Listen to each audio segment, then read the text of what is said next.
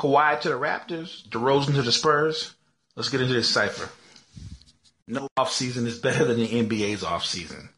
The Toronto Raptors trade DeMar DeRozan to the San Antonio Spurs. In return, they get back Kawhi Leonard. Why does this trade work for the Spurs? If you're the Spurs, you get a proven wing player that's a four-time All-Star who can get you 20 points a night and has 3 years left on his contract.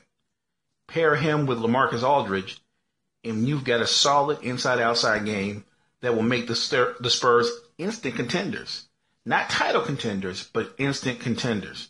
At the end of the day, as talented as LaMarcus Aldridge is, as DeRozan is, neither one of them are the kind of guys that can carry you to a title. They're not franchise players. They're both very good, but they're secondary stars. They're complementary stars.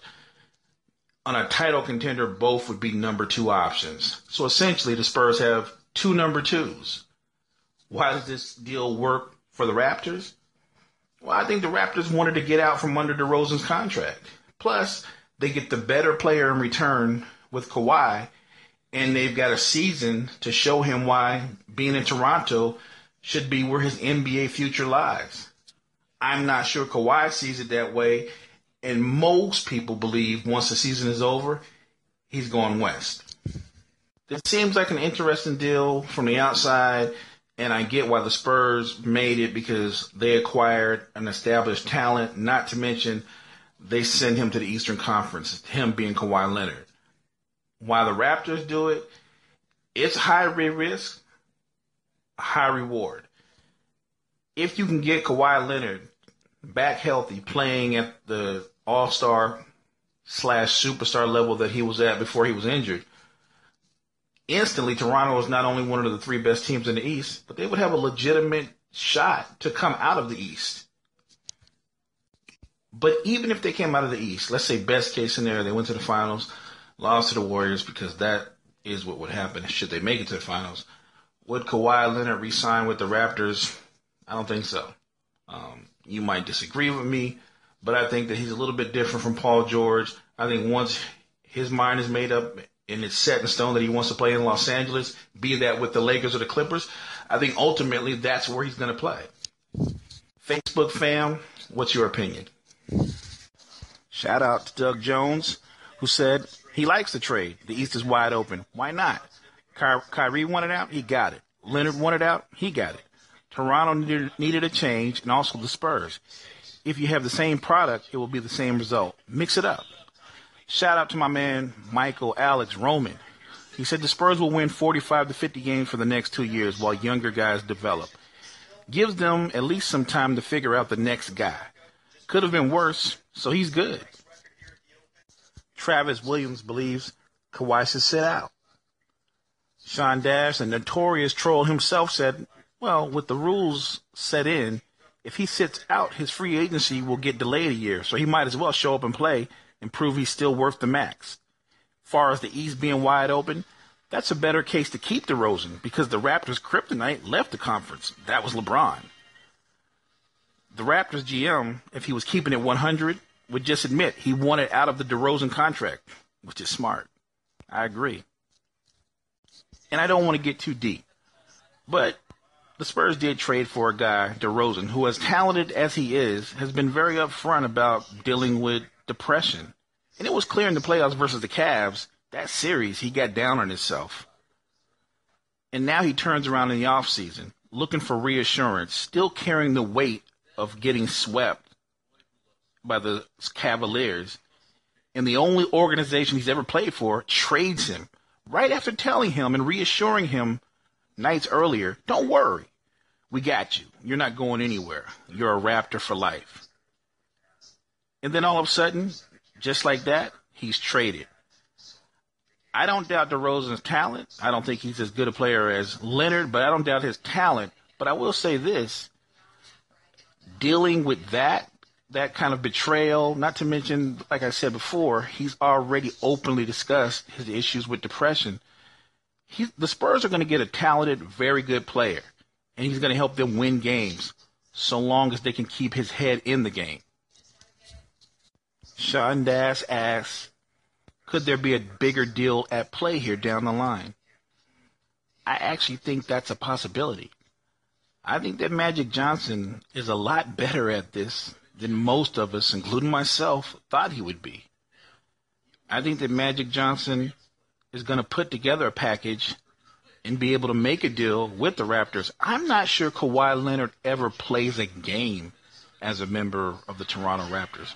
Now, I'm not saying this is a lock, but I would be shocked if Magic, Rob Pelinka, and the Lakers management weren't trying to make some kind of connection, weren't trying to put together a package, something that would attract the Raptors, something that the Raptors, who moving forward, I think they're moving out of, clearly they're moving out of the DeRozan Lowry era. Maybe the next ball to drop might be Kyle Lowry getting moved. That's something you should look for. Mr. Acker asked me, what are the chances that Magic offers Ball, Kuzma, Deng's contract and picks to get both Kawhi and Lowry? Just speculating. That's an interesting package in a proposal. I'm not sure that Magic would want Lowry, but I wouldn't rule it out. If it meant getting Kawhi, would he take Lowry back? Absolutely. And Lowry's a proven player. I don't think he's a dynamic, superstar caliber point guard, but he's a very good, solid point guard who just seems to kind of fall apart in the postseason. But having said that, if Magic Johnson had a deal on the table and the only big drawback was you're going to have to take back Kyle Lowry's contract, I think Magic Johnson would do that in a heartbeat. Ethan Spence says, or he asks, Mo, we know that Kawhi is the better player, but which is the better offensive player? Look, it's true. No question, DeRozan is better off the bounce. But Leonard made himself into a very good three-point shooter long before he became a number one option. I think he's a 38% three-point shooter for his career. And while DeRozan did make more threes last season than he ever did, he still only shot 31%. If you've ever seen DeMar DeRozan play, the strength of his game is the mid-range and his ability to get to the foul line. DeRozan is a more athletic player, but I think that Kawhi is a more efficient player. And Kawhi has improved with his ability to create for himself and others the last couple of seasons, well, with the exception of last year when he was out. So with his improvements off the bounce, along with him being a much better and efficient shooter, I still think Kawhi is the better offensive player. But DeMar DeRozan can be very effective, and he's never had a coach like Pop. Like I said, if his head is in the game and he's focused, Popovich might put DeMar DeRozan to have a career season. It wouldn't shock me at all. One more thing. Shout out to Dan Gilbright for sending me the Chris Mannix from Sports Illustrated article in which he said he thinks the Lakers are more likely to implode than succeed. Mannix thinks the Lakers will win maybe 45 games and contend for the 8th seed. I disagree. I think, barring major injury, if this is the team that they go into the season with this current roster as they presently stand, with LeBron James, with the improvement of Ingram and Kuzma, you get back a healthy Lonzo, the leadership, the basketball IQ, and the ability to get guys into position of a Rondo, along with KCP being an athletic 3-and-D guy, I think this is a 50-win team. I think it's a 50-win team, and it's a team that's going to win a first-round series, maybe even make a tough out or be a tough out in the second round. But to say they're going to win 45 games and struggle for the eighth spot, I doubt it. And I get it, right? Because last season, the Western Conference was pretty tight.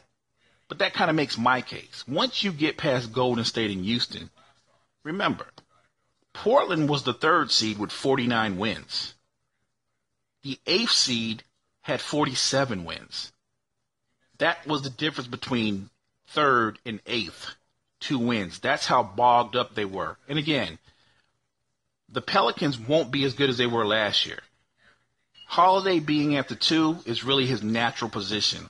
They're going to miss Rondo's leadership. They're going to miss Rondo's ability to get them easier shots. That's going to take them, they're going to take a step back. The Pelicans won't be as good. I love Damian Lillard, but all they have is Lillard, McCullough. They need Nurkic to have an all-star caliber season to take a step forward. The Blazers get nothing easy on offense. Everything comes hard. Everything is a struggle. Last in the league in assists. I just don't see them winning 49 games again like they did last year. Remember, they won 49 games, and with no problems, they got bounced out of the playoffs. I think they're going to take a step back. The Pelicans take a step back. I predict OKC will win maybe 45 games. The Lakers, as presently constructed, along with the Denver Nuggets, are going to replace a couple of last year's playoffs teams. I got the Lakers being no worse than a 5th seed. So we'll see how that all pans out. Next show, we'll talk a little NFL. Of course, there's always NBA because no professional league extends their offseason and keeps you talking about them better than the NBA. It's the Cypher.